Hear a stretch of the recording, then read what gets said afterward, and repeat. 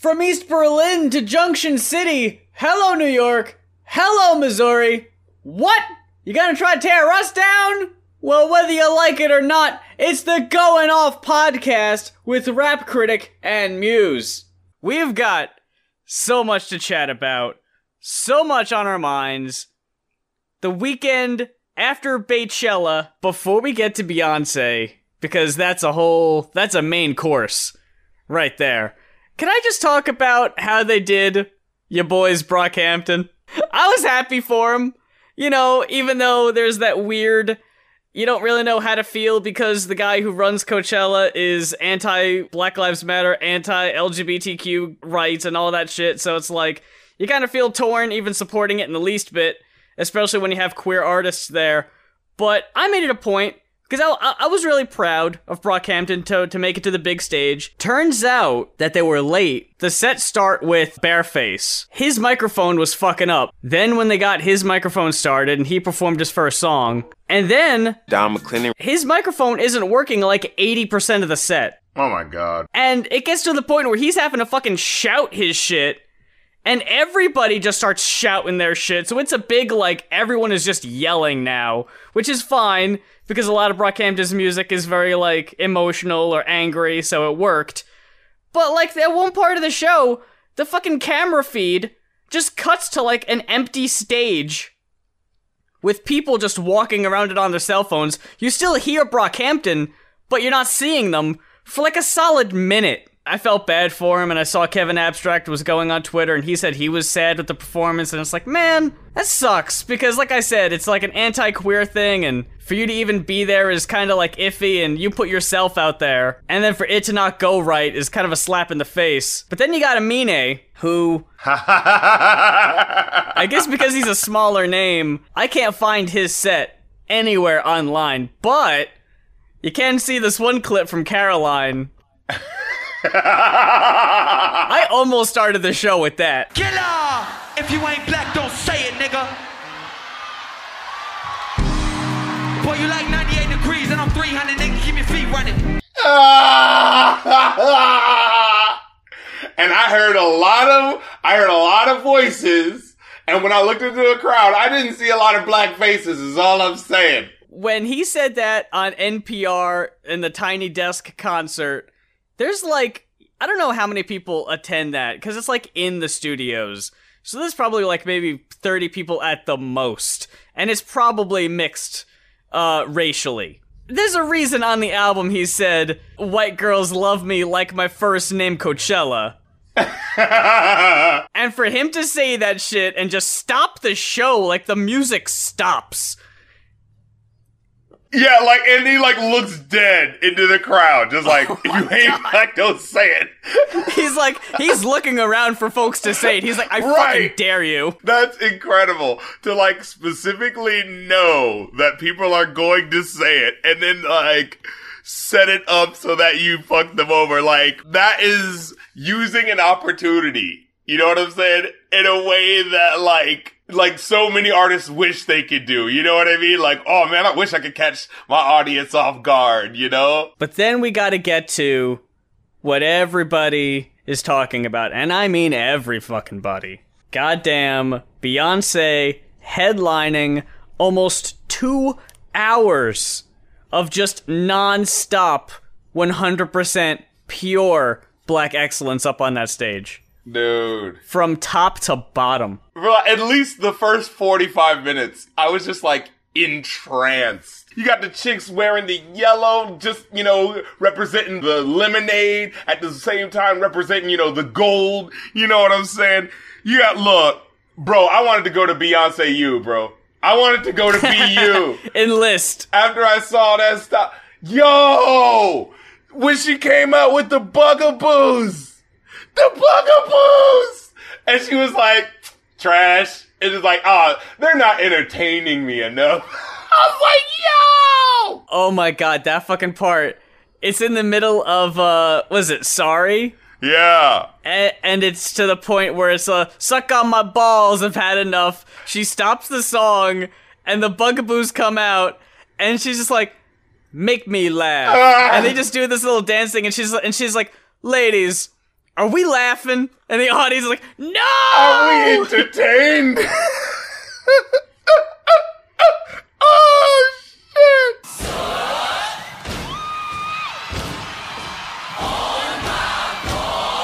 shit! She took us to Wakanda, church, an HBCU classic, Battle of the Bands, the ultimate probate step show, and more. She had an orchestra, a full band, a drumline, a choir, and a bazillion dancers. She's the first black female to headline Coachella, and she killed it. The name should be officially changed to BEYchella. The stage will never be the same. It was magical. And that's just putting it lightly. She did everything. There was a part where she was singing a little opera in there. I was like, what the fuck? The only thing that I would say is that it did go on for a while. And eventually, you know, if you're going to cover all... Because, like, she started off with Lemonade. You know, the big hits. You know what I'm saying? So I'm with her. But when she started going into the all-night sort of stuff, you know, that was when I kind of got out of it. Like, I could still appreciate the performance, definitely. But it was just like... The musicality just isn't the same. And the orchestra definitely helped that. Like, she had a fucking musical tapestry. I don't even think people knew what was going on. Like, the fact that the beginning was, like, basically, like, humble. Like, they need to sell this as an album. Straight up and down. Yeah. Like, the musical collage that she was doing. Someone needs to actually, like, mix it and put it on, like, a CD and sell that shit. Because, oh my god, if you could understand, like, all the little slick stuff she was putting in there as, like, homages to, you know, to that New Orleans bounce, to hip-hop, to, you know what I'm saying? Just everything that makes her her. It was just so fresh. And then, like, you heard, like, if you listen, you just, like, literally, she must have gotten some sort of classical music composer to write this sort of thing.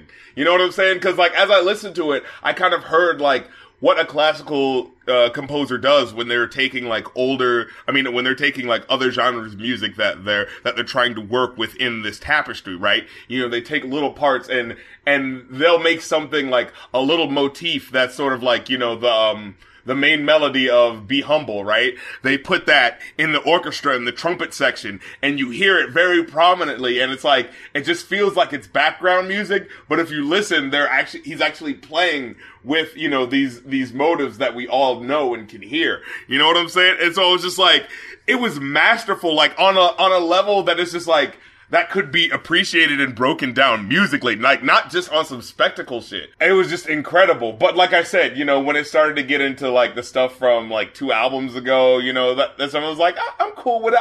I hear what you're doing, but it was just like, I didn't feel it as much. But yo, when she has the breakdown moment and sings lift every voice and sing, it just brought it all together in a way that, like, man, I don't know what to tell y'all.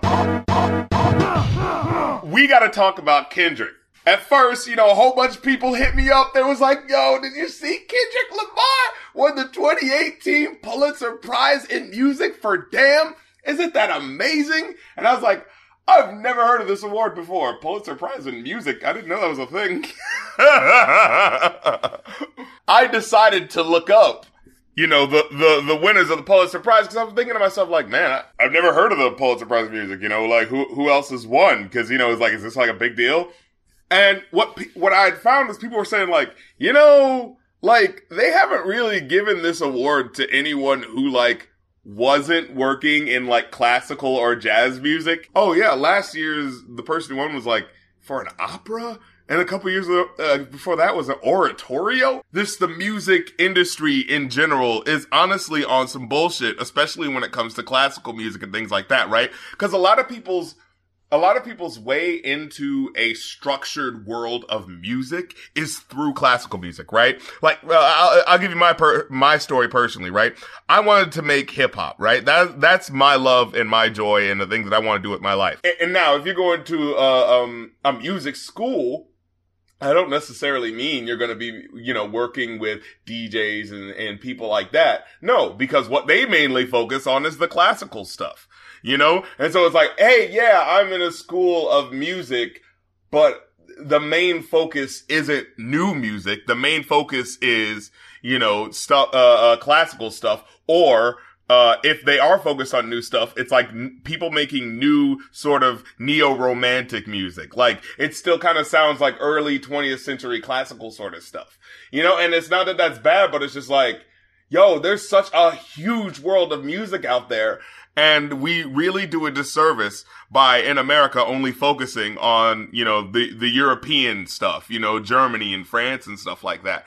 And, you know, when you look at, like, the winners of this award, like, it shows, right? Cause literally every fucking, album or piece of music that's won an award, it's like classical, you know, music. You know what I'm saying? And again, that's not saying that that's bad, but it's just like, so no one else has made music that you think is worthy of this award? And then, of course, you know, we all like to think that, like, well, these are just faceless committees, you know, bringing down their praises upon whoever happens to make the best music. And it just so happened to be these classical, but that's not true. Like, the head of these committees, as I found out, is like 7 old white dudes. And so it's like, of course they only think classical music is, you know, making the good music. You know what I'm saying? I was reading this article, and I could probably put the link in the description, where he was talking about how there's more than one type of, like, you know, music award sort of thing, right? There's plenty of them, but a lot of them are run by the same people. And so it's like, you can't even go to these different places for diversity of opinion because it's all owned by them. And it's like, this is the problem. You know what I'm saying?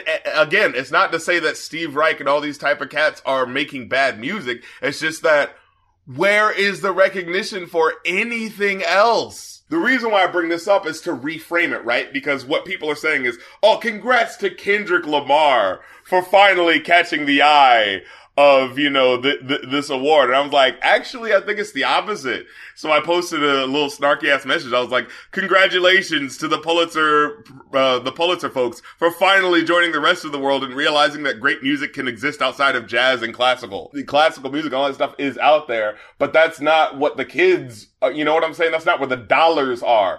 Opera represents maybe like 3% of the buying market currently. Oh, yeah, if even, yeah. But what sucks is that when it comes to being a young musician in this world, you know, like, if you want to go through the proper channels to learn and how to be a good musician, a lot of what you have to go through is those classical old boy channels. But if you're a poor musician who ain't got no goddamn money, you know, it just feels like, wow, maybe the world of music isn't for me, because it feels like it takes so much money to do, you know? And so it's like you either have two venues. You can go through the classical world where you have to spend all this money and do all this shit, or you can do it yourself, but there's no, you know, guarantee of connections that way, especially if you live in a smaller city. Like, hey, maybe if you live in, you know, New York, maybe you don't need the classical music routes because you can just go downtown and you'll see the music scene is popping. But if you live in Wilmington, North Carolina, you know what I'm saying? Like, where, yeah, sure, there's a budding music scene, but there's no money to go around. No one's paying attention to it. Exactly. Yeah. That's a lot harder. So, you know, a lot of people, especially younger artists, they feel like, well, I need to go through the classical music route. And maybe on the way, you know, people can help me out where I can, you know, do more modern stuff, but that's never a guarantee, because all the teachers and all this people, the whole environment is about do classical music. You know what I'm saying? Because that's the most important. That's the real respected genre. You know what I'm saying? But then when you get out there and you get out in the world and you find out, like, oh my God, why is there no opportunities anywhere? Oh yeah, because the only way that, like, the thing that they've been teaching you this whole time is how to survive in this genre of music 60 years ago. So it's like, yeah, 60 years ago, if you go up to New York and do your little audition, then boom, you get a part and you'll be set for life. You know, like, I know people who that's their story. You know, like, they just went up, they did a little quick audition, and wow, what do you know? I'm set for life. But it's like, we're not in that age anymore. You can't just go somewhere and audition and be set. You know, like, people have to tour or people have to go everywhere. They have to spend so much money for the pianists and for this and for that, you know? And this is before we even get to, like, awards and shit like that. I'm just talking about being a young musician trying to make it, being a young composer trying to make it. And then, God willing, you reach that point where you're in your 40s or 50s and people finally want to start, you know, giving people awards based on their talents and stuff like that, like this. You know what I'm saying? It's not a surprise that so many people just end up being self-taught. you know? Exactly. Like, just listening to albums and just figuring it out, you know? Because, which who knows how long that shit takes. Yeah, and so, like, and what I mean is that just sounds like it's a smaller part of it, but it really is a bigger part of it, because how do we get to this point where, in order for you to get a prestigious award, you have to be making opera? The ivory towers of music, they're just accepting jazz right now. Like, that's just happening. You know what I'm saying? Where you're seeing art schools where they have, like, jazz programs and stuff like that. That's new. That was a concession that we just got to. This music that, like, isn't even remotely the lifeblood of the youth right now. You know? And so that just shows you the value that you should place in, you know, when you hear some prestigious award being bestowed upon Kendrick, as if, now we can take hip-hop seriously, now that these old white guys have decided that Kendrick Lamar's Damn is a good album. You know what I'm saying? Like, and like, again, that's not to diss it, it's cool that these old white guys are finally acknowledging the awesomeness that hip-hop is. But, you know, let's keep it in perspective. The reason why, you know, hip-hop has not gotten this prestigious Pulitzer Prize award isn't because there were just no good rap albums before Kendrick. You know what I'm saying? Like, that's how I'm saying, like, we gotta keep this stuff in perspective. It's just that these old guys who have a lot of money, who have never really had to think outside of their genre, so of course, you know, whatever they like is what music is. You know what I'm saying? Finally, someone's grandkid, you know, got them to peek outside of their ivory tower and was like, yo, hey, that guy's actually making some good. What about this old chap? You know what I'm saying? I was just going to ask you what you thought Damn was the one to break that glass ceiling. Well, I really, again, you know, there's a saying within black culture, we have to work twice as hard to get half as far. You know, it's not that since 1980, let's say, there's never been a hip-hop album that's been worthy of it. It's just that hip-hop album had to be so fucking good that they couldn't deny it. Because To Pimp a Butterfly didn't win. No. He had to have That's what I'm asking, yeah. Yeah, exactly. He had to have so much behind him. You know what I'm saying? That they didn't have a choice but to finally acknowledge a hip-hop album. Angel's Bone, I'm sure it's a fantastic opera. But I bet you there are a couple of albums that I've listened to last year that I feel like are maybe competitors or maybe better than that. The question becomes, why is it that this opera in 2017 is picked over, you know, a rap album that obviously is more in line with what's happening in the culture right now? Yes, it's good, and hopefully there's a cash prize or something like that Kendrick Lamar gets some money, you know. But let's, in general, just be weary of taking praise from people who we should already be skeptical of anyway. At what point, because you just found out about this Pulitzer Prize for music, right? To you, it meant as much to you as hip-hop meant to the board, essentially. Like, you just now figured out about it, as they seem to just now figure out about hip-hop. So, in the grand scheme, outside of the Ivory Tower Collective, how important is this really? What is it going to do for you professionally? Like, what is that going to mean for you as in terms of money? Is it going to boost your sales? Is it going to make you more relevant? You just now found out about this award. How long have they been giving it out? Kendrick winning this has helped them more than you know what I'm saying, than the opposite way around, you know? If anything, it's a publicity stunt. Mm-hmm. I don't want to diminish the first hip-hop artist winning it, but the more we talk about it, the more it does sound like they're just doing that as a favor for themselves. Exactly. Oh, look how progressive we are. We're better than the Oscars So White, aren't we? As a reviewer, I'm kind of beyond looking towards a faceless company that we now know is most likely just filled with middle-aged white dudes telling me what the best music of the year is. Like, I'm just kind of over that. You know, like, cause here's my thing. What do they say? You know, like, we don't know who the voters for the Oscars are. They keep it so secret. And the question is, fucking why? Like, I mean, I'm sure it has something to do with like, oh, so people don't know, so you can't like bribe specific people. But apparently they do that anyway, so what's the problem? Like, you know, they do things where they like schmooze people and give people certain things. So, for your consideration, you know what I'm saying? So it's like, why is it a fucking secret anyway who gives these awards if they just gonna do the same shit? In fact, what it feels more like is motherfuckers are keeping it secretive so people don't know all the shady shit they're doing. You know? In fact, I would consider a more prestigious award. Like, how more prestigious is an award if they're like, the Grammys, and, you know, of course, put in parentheses, a group of faceless people you don't know and have no reason to value their opinion just gave an award to Kendrick. Or would you be more like, yo, the Grammys, which is composed of like veterans of certain genres. You know, in hip hop, the person giving the award will be, you know, DJ Kool Herc, Missy Elliott. You know what I'm saying? Like, people who have done things within the genre where it's like, if that person gives an award to a new person, that's like a passing of the torch. You know, like it means something, like it would mean something to me if DJ Kool Herc gave Kendrick Lamar an award. There was that one award, I forget if it was the Grammys or the Oscars, because who can fucking tell the difference anymore? Didn't we recently hear that, like, the mostly white panel, like, didn't even watch or listen to all of the things that were even nominated? So, it doesn't mean shit.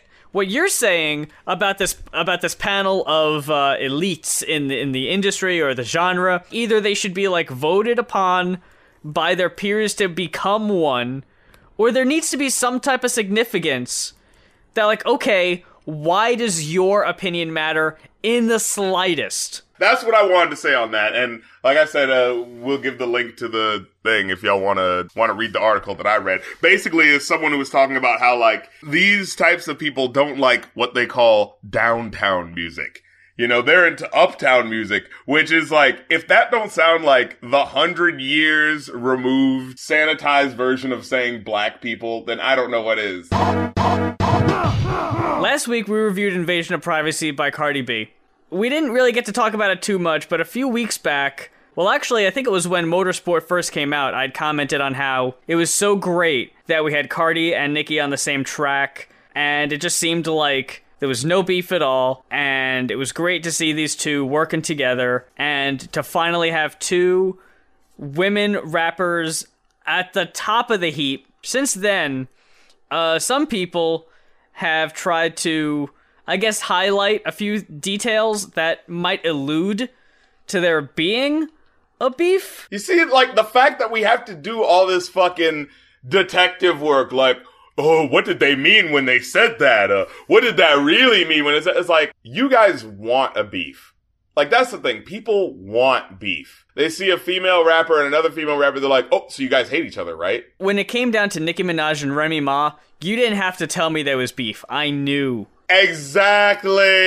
If I gotta go to Google, look up news, and type in the fucking... then there isn't a goddamn thing. Even in the interview with Nicki, basically said that, like, people are making a mountain out of a molehill, essentially. There was a misunderstanding between her, Quavo, and seemingly Cardi is in there somehow, which, again, it's such a fucking mystery to me that I don't even know where she comes into the story, but it really just seems like there was a miscommunication about the Motorsport verse.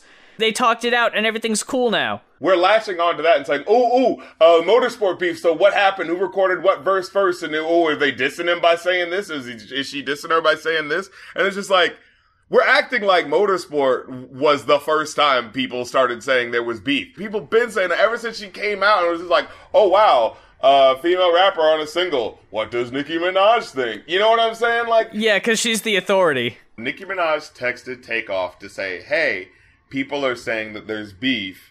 Could you come out and say that it's all good so that we can officially, you know, so that people can see that there's no problems? Offset responded, was basically saying, hey, I mean, you're not my girlfriend. I don't really need to defend you. But, like, you know, if I get an interview and someone asks, then fine. But I'm not going to, like, go out of my way if no one's saying anything. You know, like, how much does it cost to just go on Twitter and be like, yo, people are talking shit about these two people, and I am telling you, no, there's no beef. Instead of saying, hey, me, Nicki, and Cardi, we're cool. What they do is they go like, man, people are talking all these rumors, and I'm so tired of them. You know, like the rumors are unfounded. And it's just like, will you just say what it is? Will you just say, people think there's beef between us, but there isn't? He doesn't have to. He's right. I mean, I don't have to defend you. You're not my girlfriend. But at the same time, you'd think, like, someone that I've worked with, right? Like, fucking Nicki Minaj texted me and said, hey, that interview that we did, I kind of felt like something I said came off as more sideways than I was intending. Could you cut that part off? I would be like, yeah, sure, dude. Like, I understand. You know what I'm saying? Like, I mean, Nicki Minaj isn't my friend or anything, but if you did, you know, business with them, you would at least show the common respect. And then, of course, you know, people were like, oh, why didn't you reach out to Cardi like that, huh? Why did you go to Offset instead of Cardi? But to me, it just feels like probably didn't think this was that big of a deal and probably knows Offset more than Cardi. So it was just like, I mean, because Offset's been around longer, you know, so he was probably just like, hey, that's my man. Honestly, I just feel like there's a whole just mishmash of stuff that's none of our fucking business, and people really want it to be our business. In 3 years, right, when the Cardi and Nicki beef is full blown and they're making all these diss tracks towards each other, right? You know, there's going to be that moment where people are going to be like, how did we get here? There was no fucking start. You guys just wanted there to be a beef. I think if Cardi is going to go on the radio and say, yeah, we talked, it's whatever, and Nicki is going to go on the radio and say, nah, we're cool, just fucking respect their goddamn privacy. Like, at the end of the day, these people have so much more shit to worry about maintaining a career, the social media presence, their music, their tour, their shitty music videos they're gonna post from their cell phone. They got a lot of things to think about. That fucking Nicki video pissed me off, man. What is up with it? Look, okay, actually, we gotta talk about this too. What is going on? Because when I saw it at first, it wasn't listed up. But when I looked on her page, it was there. And then I found out the video had been released 3 days ago. And I was like, what, did she do like a sort of low-key release? Oh, sort yeah, of thing? It was private, and then she made it public. And then, of course, like, as I'm watching the video, it was like, wait, wasn't there a teaser trailer for a video that was going to look better than this? That one was for Barbie Tings. The Barbie Tings music video looks like it's probably going to be like the Stupid Ho video. Very minimal, one set, one costume. But still, it looks more professional than I'm in a room and I'm lip-syncing the lyrics to my song interspliced between footage of me walking down a hallway wearing a dress. You haven't put out singles in how long? And this is what you're gonna do for a comeback single music video? Every now and then she's not holding the camera and it looks like someone else is, right? And I thought that was gonna like lead to something. Like it's gonna be like, oh, you think she's just holding the camera, but it's gonna pull out and there's actually a whole bunch of stuff actually going on, you know? But no. It's just her waiting backstage, I guess. And she just decided to shoot a little Instagram video. I don't know. I hate the idea that, like, someone, like, storyboarded this, possibly. Right? Like, yeah. And so it was like, ooh, what the kids like now is Snapchat. So what we're gonna do is make a video that looks like you're on Snapchat. Oh, it's just an Instagram story. Exactly. And it's just like, dude, I mean, I could just make a video on Snapchat. Like, I don't have to, you know, like, trying to look contemporary by making their stuff look crappy. You know how, like, a couple of years ago, people were making their videos look crappy so they could look like YouTube videos? It's basically like found footage movies. And it's just like, meanwhile, people who are, like, actually independent are trying their best, you know, to sound as professional, you know, as the motherfuckers in the studio right now. You know what I'm saying? You see how hard Janelle Monáe is trying with these music videos. and I'm just gonna go ahead and say, none of these songs are probably gonna get radio play. None of them. That's also my thing. I was just like, what's up with the beats of these songs? They're kind of tinny and, like, 10 years ago, like, dun, dun, dun type of beats. You know what I'm saying? Like, again, not trying to compare, but that fucking Cardi album beat the fucking pants off both of these Nicki singles. I mean, the better song was the Barbie Tings, of course. Even then, it feels kind of incomplete. They both kind of sound like freestyles. Like, she had a couple of fire lines, and she was like, yo, I'm gonna try to make a whole rap out of these couple of lines. Right. Am I missing something? Because I really don't know why it's called Chun-Li. What I don't get is that she's making it a point to go, oh, you're trying to make me sound like the bad guy. And she's doing the Scarface thing. Yeah. You're trying to make me sound like the bad guy, Chun-Li. Does she think Chun-Li was the bad guy in Street Fighter and not M. Bison? Yeah. I don't understand. The final boss, Chun-Li. maybe it's just like a Kung Fu Kenny thing, or it's just like, just give yourself a random fucking name. Man, yo, they're learning from P. Diddy and Lil Wayne. They're just like, here's how you rebrand yourself. It's Snoop Dogg, as a matter of fact. Yep. Here's how you rebrand yourself. Every now and then, just call yourself something different. Like, Nicki Minaj is Chun-Li now. Like, fuck it. Even though, like, on the other song, it sounds like she's trying to go back to the Barbie thing. It seems like she's trying to do the Barbie thing, but this song has nothing to do with the Barbie, like, style. Right. You know what I mean? Like, it's not like she's saying anything that's actually, metaphors that kind of like, oh, you think it's plastic, but it's actually this. Like, there's nothing. All she's doing is just throwing the word Barbie in front of things. Which in itself was a dated thing. Like, if she just randomly started calling herself, was it Roman Zelensky again? Like, she's trying to go back to her roots. Like, oh, remember when I pulled out the Barbie? Yeah, the Barbie's back. And it's just like, well, you being a Barbie wasn't even that much of an iconic statement for me anyway. It always seemed kind of problematic. Why would a woman in 2017 who's trying to be a feminist icon call themselves a Barbie, which is literally a toy that was playing into the expectations of women from the 50s? You know what I'm saying? Like, I feel you on the sense of like, hey, Barbie did a whole bunch of jobs. She did all these things. She was like, you could at least come at it from that angle, but that doesn't seem to be the angle that she's coming at, because she's never says like, oh yeah, I'm Barbie in space, bitch. I'm Barbie Chun-Li, bitch. I'm Barbie.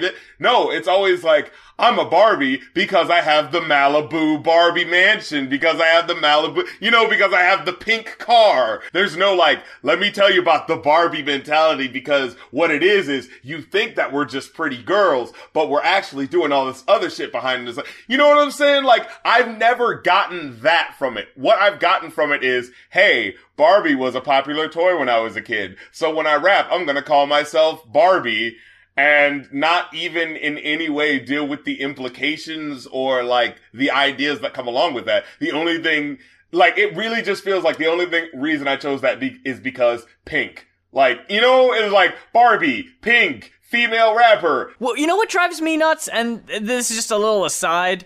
Like, I get it, whatever, Wayne, you're still affiliated or whatever. But I remember pointing this out back on my beautiful Dark Twisted Fantasy. And and it was my one criticism of Nicki's verse in Monster, because otherwise I think that's like one of her best verses ever. When she has to throw out Young Money, and there was even her song recently that she was on where she threw out Young Money. It's like, what allegiance do you still really have with Young Money? Like, I know in this one song she says her and Drake and Wayne are the three big names that changed the game, but it's like, other than that, like, are you still repping like Tyga and Lil Chucky and like all that shit? Like, what? I don't get that. Like, why are you still holding back to 2008? Unless Drake is on a song with Nicki Minaj and Wayne, he never specifically says, oh, Nicki's blowing up the game. It never is about the three of them. He'll shout out maybe himself. He'll shout out maybe Weezy. He'll shout out maybe Nick. But it's like, he doesn't make it a point to specifically be like, we are the triumvirate. But Nicki does. And she's strong enough, I think, that she wouldn't have to do that. Yeah, it does feel like there's a weird sense of like, in order for you to survive, Nicki, as a female rapper, you have to have the brand loyalty to the male rappers. You know what I'm saying? And it's just like, why are you even acting like that? Because you don't. Like, when I think of Nicki Minaj, I don't immediately think of Lil Wayne now. She's her own person. Isn't part of her thing just, like, being an individual and independent? Like, it kind of goes against the message, like the Barbie thing. Rap bitches tell they team, make 'em like Barbie. Had to come off IG so they couldn't stalk me. All they do is copy looks, steal music too. Want to see what bitches do when they lose the blue print. The pink print. And it was just like, that was all types of awkward. You have the rhymes going, want to see what bitches do when they lose the blueprint. And it was just like, but then on top of that, it's the fact that it's like, ooh, that wasn't the whole word. Like, I always think that's a little cringy when people do that. Here's half of the rhyme, but here's the other half. It's just like, But all right, that's fine. But it's just like on top of that, then she goes, "Oh, I mean the pink print." Like, I don't know. That was the new millennium. Oh, excuse me, millennium. Man, I just saw fucking BEYchella, bro. Like, I just saw what someone who's trying to make a fucking statement is doing. You know what I'm saying? And it's just like comparatively, it's just like, oh, you just wanted to make, you're just doing these two little songs, like, okay. You know, and you know, I understand, like, that's an hour-and-a-half concert, and these are just two songs, but it's just like, all of these other female artists, you know what I'm saying? Let's just say it, you know, cause Cardi B did come out with a good album, you know what I'm saying? Janelle Monáe did rock that shit with Django Jane, you know what I'm saying? You can't tell me that she didn't spit one of the best rap songs of 2018. You know, she might be on that list, you know, keep an eye out. You know what I'm saying? To be in this world that Nicki Minaj helped create it. You know what I'm saying? Like, let's be real. You know, she's partially responsible for this resurgence in female rap. But it's kind of funny now that, like, yeah, you know, maybe we were so starved for a female rapper that anyone doing the bare minimum, you know, was getting all the shine, right? And it's not that Nicki Minaj was doing the bare minimum back then, because I remember when she first came out, she had some fire-ass verses, you know, but when she put out that album and she started getting them endorsement deals and the money was gonna flow in no matter what, all of a sudden, you know, she wasn't trying to give you those fire tracks no more. And so, but now we're seeing this age where it's just like, oh wait, people do want to hear a black female, you know, artist. And so we're seeing all of these people coming out and doing so much more than what was expected. And so now for Nicki to come out with like, oh, I just did a little freestyle fucking around. Like, we're sitting here like, that's all you had? Cause, if you're still stuck in 2014, when there weren't that many female rappers, like, showing people what they could do, like, sure, that was serviceable then, but, you know, it's 2018, my guy, like, you know, you gotta deliver, like, it's not a game.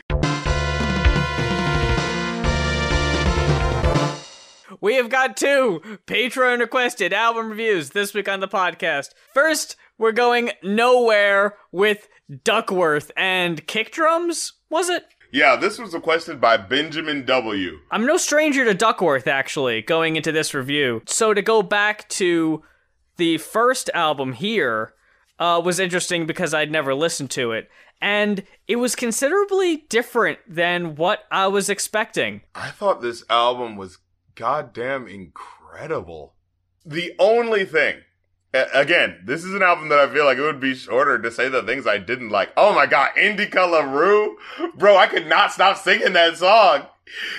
Indica LaRue. Indica. Oh man, you gotta listen to that one.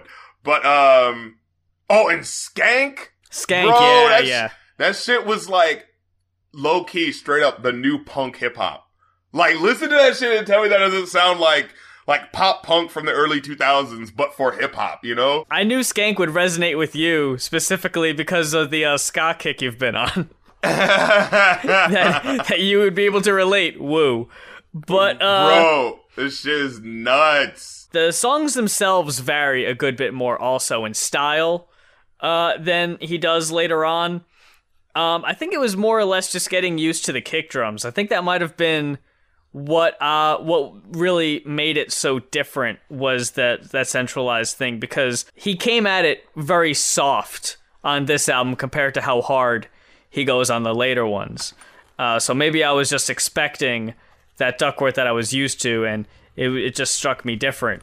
But no, this album's great. Make no mistake, I'm not trying to shortcut it at all. I really liked it. I like how varied the topics are on here. He's just kind of all over the place talking about women. Then he'll be talking about some gangsta shit like Unagi. And then he's talking about just like the industry and making it in like Naruto. And he's all over the place. And I like a magic bullet. But yeah, I took it a lot. I would probably say like just kind of cutting to the chase here. Overall, I'd probably say somewhere between a 4 and a 4.5 for me. I would actually lean towards that 4.5. Because, you know, Like, even the little skits and stuff like that were just like parts that I just wanted to listen to. Unagi. Yo, so that's the one song where it kind of sounds like, is this like the strip club song? And then halfway through he's like, man, why am I making a strip club song? But on it, I'm saying this other shit, you know? And he was just like, you know, at first it was just like, girl, shake that ass, sort of, you know, and then he was just like, I'm talking about I'd rather shoot, but I'd rather shoot at a cop with a camera for attacking a black kid. I was like, oh shit. What sucks about this one is that there's only like 4 songs with lyrics on them. On Genius, unfortunately. Magic Bullet was interesting for me. I didn't know how to feel about it, because it was like, especially with the cover being the actual assassination of JFK, it was just like, this feels in poor taste, you know? Well, I mean, it's him, right? Yeah, well, the thing that the song was about, and it was interesting because, to me, it felt like it was trying to make, you know, violence, you know, realistic in a way. So, you know, the whole song, I was just kind of thinking like, man, I don't know how I feel about listening to a song. It's like talking about, ooh, the magic bullet is, you know, it's gonna get you, or shoot that magic bullet, ricochet these words just like a magic bullet. It's in my head just like a magic bullet. And I was just like, this feels weird. But then when it was saying like, be careful listening to my music, cause they might treat you like a threat and then your ass might get JFK. I was like, huh, okay. Alright, I think I see what you're doing here. Like, you know, that was a brave decision to put in a song like that, you know? Cause I don't know about you, but I don't know if I feel like listening to a song where someone's like, yeah, man, this is the song you might get capped to. I do gotta say, the clever wordplay of bouncing around my head like a magic bullet because of how, like, mysterious, that was like, damn, that's really good. Like, I never would have thought about that shit. It's like, god damn it, that's dark and macabre, but I see what you did there. Yeah, it's dark and violent, but it's smart and witty at the same time. You know what it is? I did not like the outro. Okay. Where dude, that bass was so fucking loud. Like, I'm trying to hear what he's saying. I'm just like, I specifically wanted to stop the album, you know, I mean, it's at the end, but so it doesn't really matter, but it was just like, I want to hear what you're saying, but fuck, man, I'm gonna get a headache, you know? But other than that, and Psycho. Yeah, we gotta talk about Psycho. That's the one that's been stuck in my head. Where it's like, I love this girl, but she's going to kill me. It's just like, man, that is a hard situation. What you gonna do? Yep.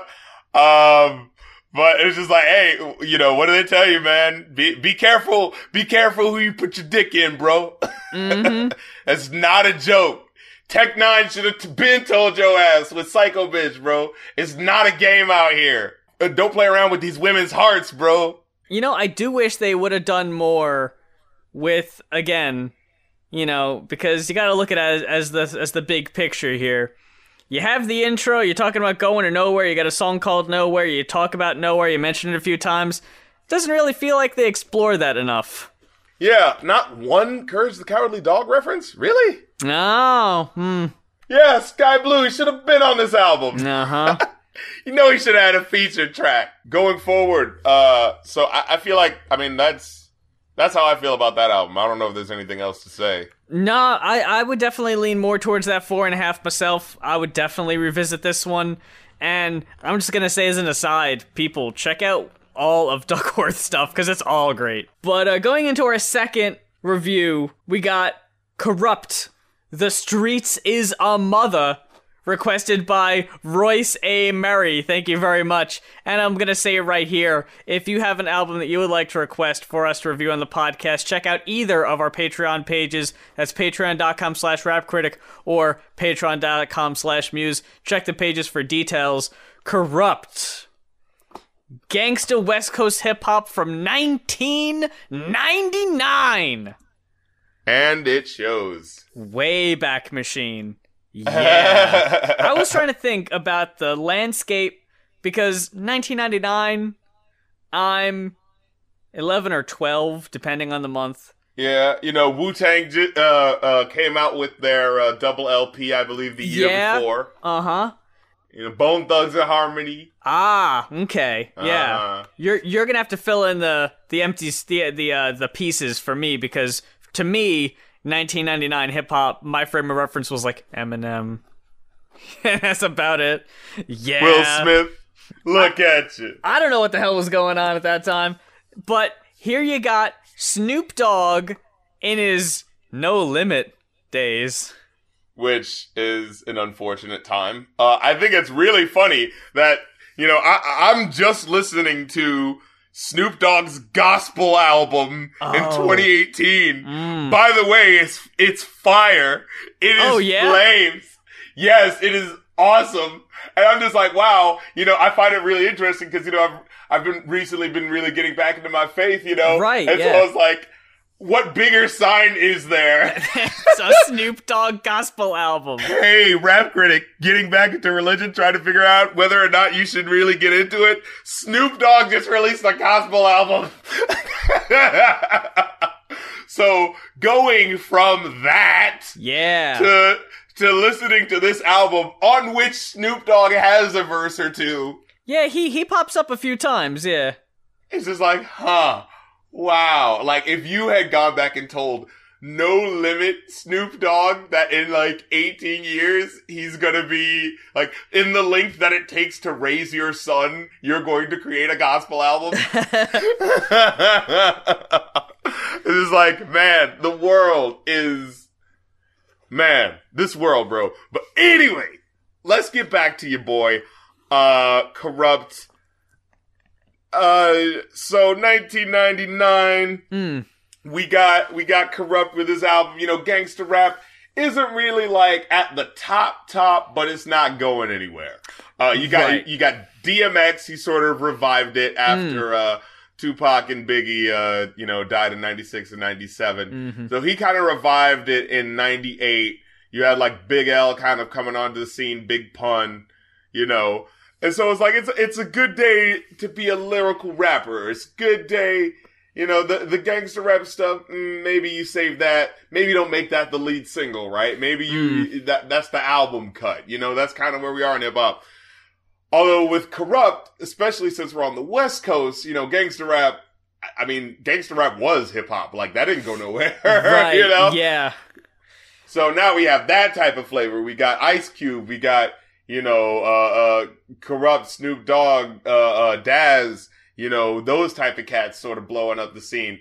And then, I don't know what to tell you, but I was not impressed. I don't know if impressed is really the word, or what or if is what even the context. Yeah, exactly.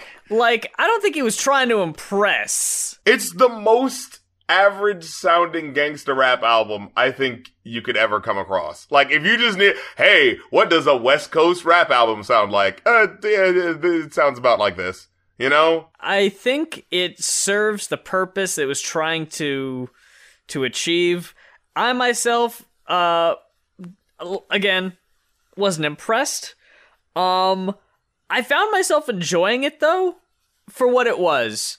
Again, putting it into perspective of when I first looked this up on Spotify before I looked it up on Wikipedia, and it gives you the remastered re-release date of 2012. Oh fuck, this is 99. For a second there, I thought someone was producing an album that sounded like the 90s in 2012. Yeah, because I was about to be like, all right. Yeah, if it was a stylized thing, a throwback, but if you don't got that going for you, and it is just 99, then you gotta take those stylized points away. So we got your boy on one track, just to give you an example of gangster rap, just because you were a gangster rapper doesn't mean you weren't lyrical, right? Right. But a lot of rappers, they just throw big words together. Try this on for size. We astronomical, phenomenal, magical, mathematical, taking your firstborn as collateral. That last line was, okay, but it's what is this? What is this? Astronomical, phenomenal, magical, mathematical. What is that? What is all of that? That's just adjectives being thrown in for the sake of adjectives being thrown in. You don't think you're fucking mathematical? What the fuck is that? Yo, my dude actually said lyrical miracle on one of these tracks. Ooh. He actually said lyrical miracle, and I'm gonna fucking find it. Did some siren alarm go off in your head when that fucking popped up? It was on the first track. The first track, this man came out talking some, who am I? The incorrigible lyrical miracle. Yo! He actually called himself the lyrical miracle. We need to have like a count. We need to have it like, for like any rapper from the 90s who unironically uses the phrase lyrical miracle. We've already got one. And I can name you another one. It was on a Digital Underground song, on same song, where he says, the lyrical miracle whip, you know, but, like, he straight up for real said lyrical miracle. Like, wow. You know, because you always hear about, you know, if you're making fun of rappers, like, oh, rappers trying to sound all lyrical miracle, you know, like, or you rappers always talking about, my name is this and I'm here to say, you know, but this is like, it's always a treat to find someone actually doing it. Like, you know, like. The living stereotype. Yeah, like. This man, cause he thought he was getting brolic with the lyrics though, you know, like, oh, they weren't expecting the incorrigible lyrical miracle. They weren't expecting that one. It's horrible. Yeah, the incorrigible lyrical miracle is horrible. Let hysterical the way I embarrass you. I was like, okay, you know, but he kind of went somewhere with it at the end, you know, he kind of went somewhere with it, you know, but I just think it's funny. He starts off his verse, oh, psychosomatic, automatic, static, catatonic, supersonic, bubonic, chronic addict. Motherfucker, what did you just say you were? Psychosomatic? Do you know what psychosomatic even means? Like, I don't even know what psychosomatic means. I had to look that shit up. So I know your ass don't know what it means. Psychosomatic, of a physical illness or other condition caused or aggravated by a mental factor such as internal conflict or stress. Was that what you mean? Is that what you meant, my bro? Psychosomatic, even, you know, I could even give that a pass. Like, oh, you know, I'm ill, you know, it's added on by the fact that I'm so under stress, you know? Okay, you're psychosomatic, automatic, static, catatonic, supersonic. How the fuck can you be catatonic and supersonic?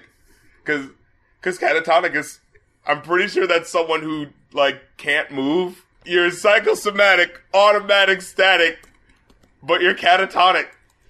What? You don't think he did the old Quavo special, do you?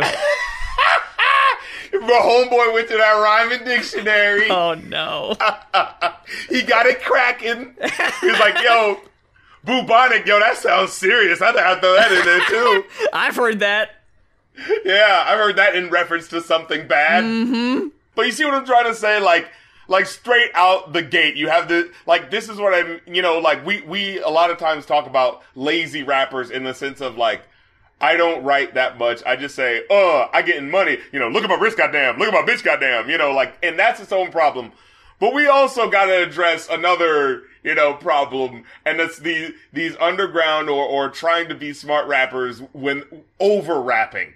You know, like, I'm the lyrical miracles, you know, psychosomatic, automatic, static, catatonic, supersonic, bubonic, chronic addict. It's just like, you know that doesn't mean anything. How he starts the second verse, it's almost like he didn't even know that he already used some of these words. He says, I'm the tactical, acrobatical, automatic, automatically, psychosomatic that got the verbally guided, visually you ride it, super like the Sonics. It's like, you already used like 4 of these rhyme words already. You already used automatic and you used it twice. You used psychosomatic, you used supersonic, you know what I'm saying? And this is like the first song. Like, this is the song to show you just how dope he is. And it's just like, I'm already hearing past this, you know? This album is made for, like, cruising, just driving around with your boys, kind of have it on in the background.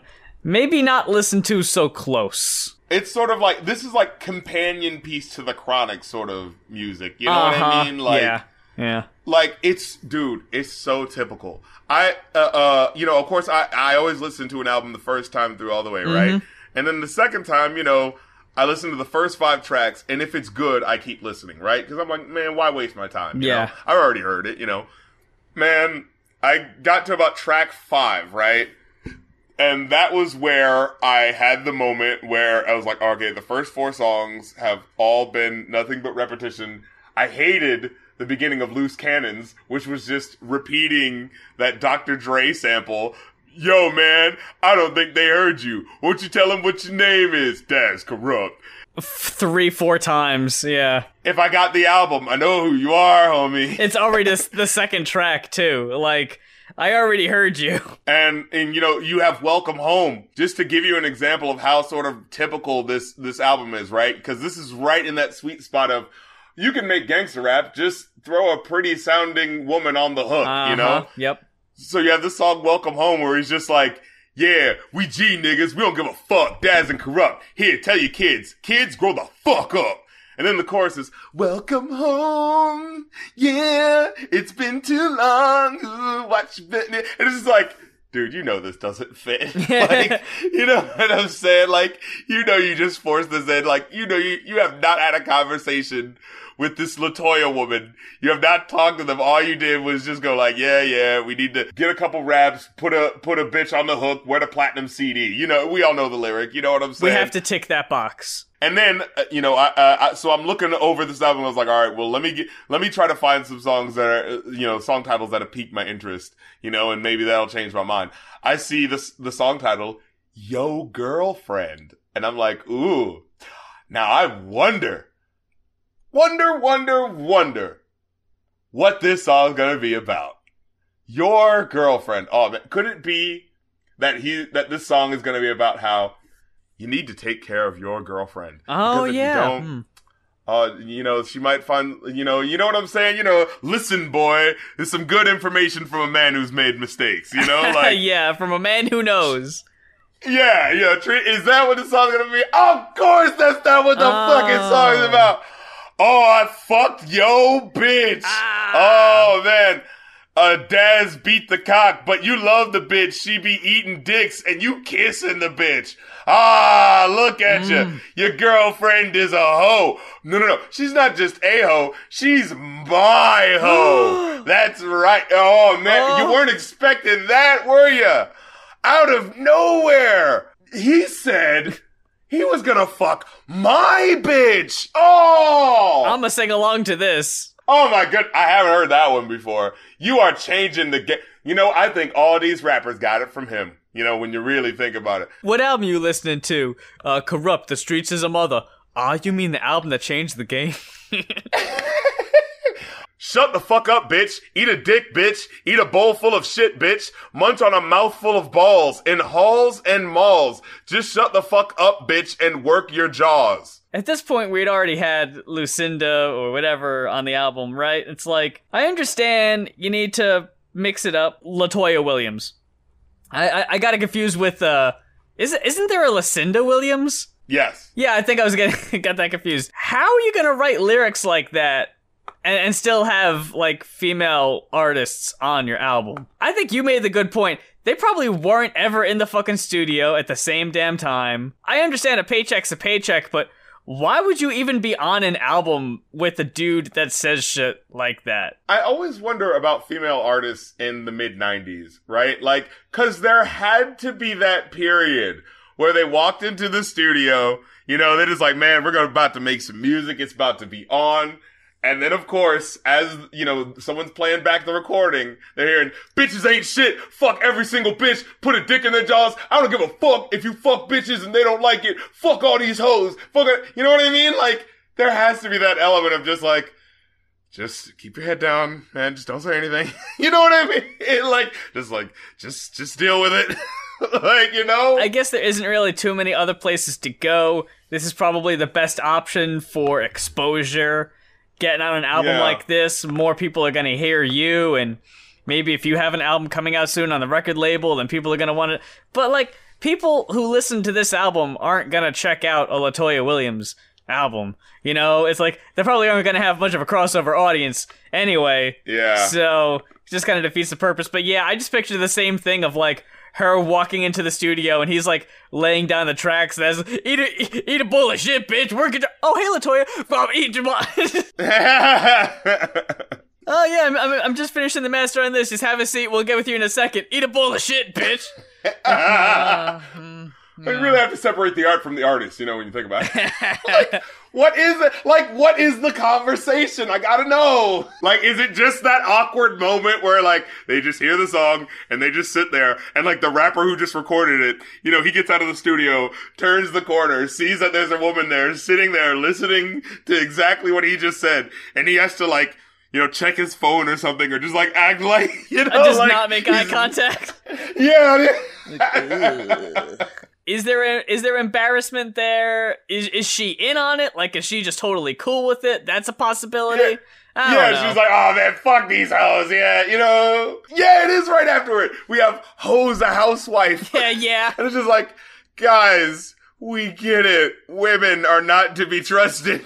I think we had skipped it, but talking earlier about, like, classical and all that, you gotta mention the track Trilogy, where it has that one classical sample repeating throughout the entire album because, you need your classical song sample. Oh, yeah, because Exhibit, he did the paparazzi joint, so you gotta have that in there. You gotta tick that box. There's a lot of just crossing them off. Crossing off the tropes. You gotta get them all. Oh, even the old school throwback cut they had on here with KRS-One. Oh, fucking, that was unfortunate.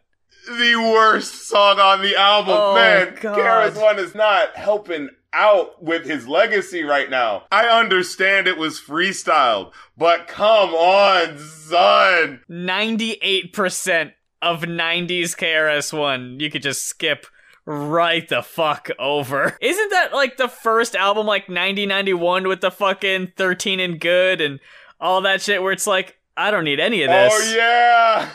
or no, like the first one. Well, no, that's early 90s. That's early 90s. Yeah, though. and then you got the fucking Ding Dong song. It's like, I don't need any of this. Oh yeah, fucking shit. And we gotta talk about calling out names. Oh yeah, officially. So I feel like this is literally the only reason this album was made. I'm gonna hazard on a guess because it's like, I know they weren't expecting, Welcome Home to be the big hit single. Like, that's the best they could have done for this, but it wasn't gonna pop like that. Right. So I honestly feel like the main reason why this got the push that it ended up getting to the point that it did was because here we have a song that literally called out rappers' names. Mm-hmm.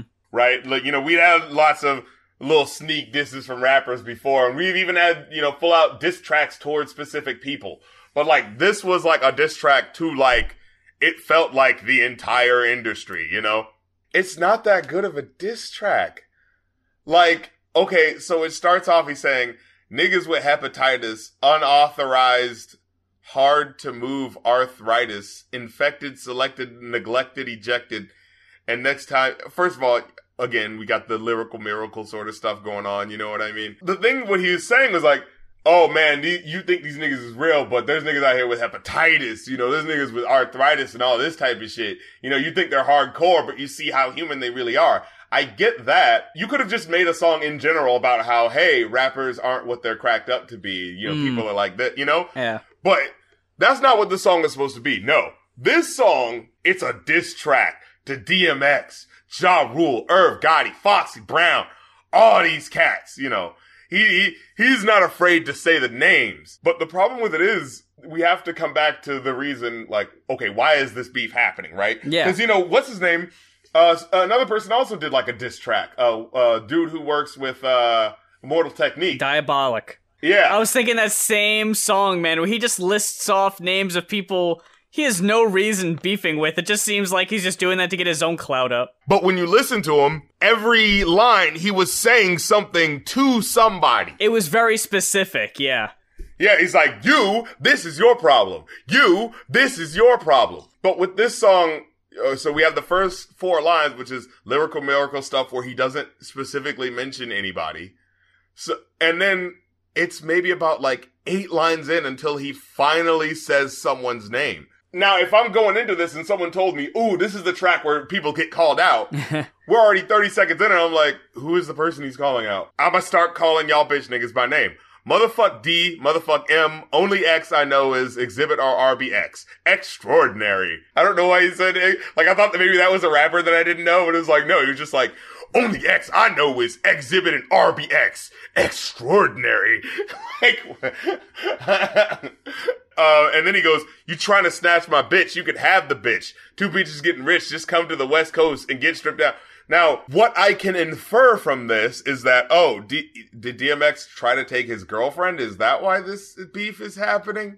Because what he's saying is, trying to snatch my bitch, you can have the bitch. Two bitches getting rich just to come to the West Coast and get stripped down, beat to death and stripped all over a bitch. It's kind of convoluted. Like, I'm not sure, like, wait, because alright, I heard that you're trying to snatch my bitch, you can have the bitch. Wait, two bitches getting rich? And then come to the why did come to the West Coast to get rich? Wait. You know what I'm saying? You see how they're already clouding what he's trying to say. You know, if you're making a beef record, I'm assuming you have something on your chest that you definitively need to get off. And if that's the case, you're going to say, fuck him, cause he did this. And then it's like, now it's 50 MCs that ain't worth shit. Okay, so is he talking about 50s? Get your ass beat 50 times. Beat to 10 cent. And it's like, alright, well, you did the wordplay before I even knew who you were talking about. I love New York, but the niggas that represent y'all ain't shit New York. And so it's like, oh, so he's making it clear. He's not beefing with New York. This isn't like East Coast versus West Coast. Yeah. Which you already know has been a pretty big thing, so it already seems like a bad idea to put out a song like this anyway. Mm-hmm. You know, they acting like a bitch New York, Buckshot, Noriega, Jigga. And you're like, oh, what? Mm. And then he goes, they're cool. I'm like, oh, alright. And then Cannabis, Wu-Tang, they're cool. Like, oh. But it's like, okay, so far the only person I've definitively heard that you don't like is DMX and maybe 50 Cent. Uh-huh. And then you just named like 5 people that you're cool with. So this already doesn't work as a diss song. Like, Def Jam, the entire Def Jam is cool, and the entire Def Squad is cool, but fuck Ja Rule. And it's like, well then just say fuck Ja Rule then. Why are you trying to, like, you know, if this is supposed to be like, I'm making this diss song, like, why are you covering your bases? Like, I thought you're angry. Like, say the angry shit. And maybe at the end you can be like, now I'm cool with all these dudes, but my point is, fuck that. You know what I mean? Like, get the anger out so it gets people's ears, right? And then at the end you'd be like, alright, now let me clarify. This is who I'm talking about, and don't try to get it confused. But it's just like, this already kind of shoots itself in the foot because I'm already not with the energy. You know what I'm trying to say? It almost ends up looking like you're afraid that these people are gonna take offense. So you're wanting to like preemptively be like, well, hey, I don't want beef with these people. Just letting you know, I'm going with you guys. It's this person over here, this fucker I don't like. And if you're more concerned with that, then maybe you just shouldn't be making this song at all. Maybe this isn't for you. Yeah. And then also he says like, oh man, I'm calling out names. So this song's called Calling Out Names. Mm-hmm. And so far, he has said more names of people that he doesn't have beef with than he has said of people that he does. Yeah. You know what I'm trying to say? Mm-hmm. Like, it's just like, I know that you don't have beef with Exhibit or RBX or Buckshot and Noriega and Jigga and Cannabis and all of the Wu-Tang Clan and Def Squad and Def Jam. Yeah. But you kind of have a problem with Ja Rule for reasons that you don't want to say. I don't know why this beef is happening right now. Only thing I have to go off is the information that you told me. And if all you're telling me is that Irv Gotti tried to sign my friend, what does that matter? Someone tried to give you a business opportunity? Or was there shade with it? Were they trying to diss you by saying like, oh, y'all ain't get money, so you should sign with us? Like, is that what it is? Because if you're not saying it, if you're not giving us the detail that helps us fill out and be like, oh, that's why we should be on your side. What it just sounds like is, someone tried to sign you, and you got angry about that for some reason? No, someone tried to sign your friend, and you got angry about that for some reason. Now, if it didn't say your name, then this ain't for you. But if you try to speak, then I'll peel this paint for you. So he's basically saying, like, this is just a weird, like, this is a guy who's really in his head, right? He knows why he's angry at all of these people. Yeah. To him, this is all completely justified. You know? Oh man, if you don't know what's going on, then shut the fuck up. But it's just like, but you released a song for public consumption. Yeah. So, we have to know why you're doing this. And if you don't have a reason, then it just feels like you're just lashing out at people for no reason, honestly. Yeah. Like, what does he say? He says, I cause brain tumors thinking of a thought to think, letting off calibers till the chamber needs to be changed. That didn't even rhyme. Like, but I cause brain tumors thinking of a thought to think. That could be one of the dumbest lines I've ever heard.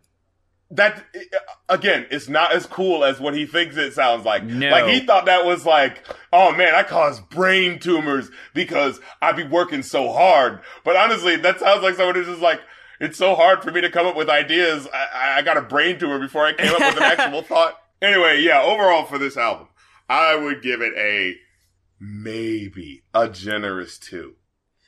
I'm gonna give it the 3. Really? Yeah. I think it was enjoyable enough that it held my attention. But it's just average. It's painfully average. But yeah. I think the songs do enough that it just passes. So yeah. I'm not gonna listen to it again though. Like, yeah, I'm very possibly not listening to any of these songs again. They all contain the same sort of lyrical miracle stuff. They all contain that same mentality of late 90s rappers, which is homophobic, sexist to the nth degree because they think no one's listening. You know what I'm saying? Like, oh, it's only guys listening to this anyway. No one cares, And then, of course, we got to talk about Welcome Home, where you had that lyric, dipping and hitting switches, I'm a hop. Don't do shit but hop. Pancake. Let the 4 drop. Nigga hop. Stop. Pull out your pistol and then pop. Hit him 2 times till he drop. When I hop. It's like, how many times, like, is this the Easter Bunny? Why is this man hopping so much? He's hopping mad, dude. Tell him why you hopping mad, bro.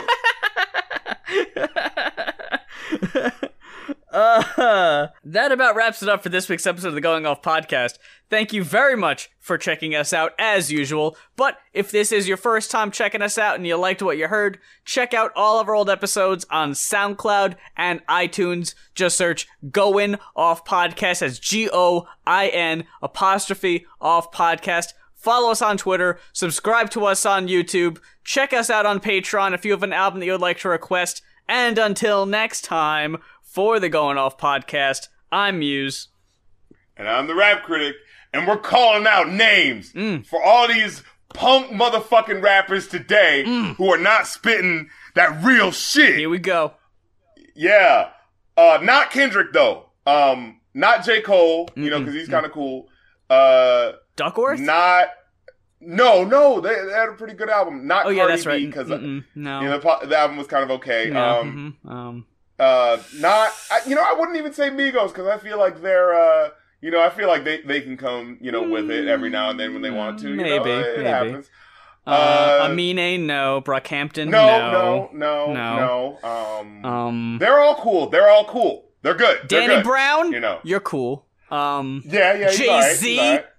You're cool. Yeah, he did it. Lil Yachty. Oh boy. You better look out, Lil Yachty. Lil Bo. We called out your name. Oh boy. We're not afraid. The bad boys of podcast taking down the entire industry. Anyone who's spitting some whack shit, as long as it's Lil Yachty. Oh, Lil Yachty. We got your number, Lil Boat. About to sink your ass. Oh, fuck. Iceberg full of head on your ass. Oh, shit. Man, the lifeboats, bitch.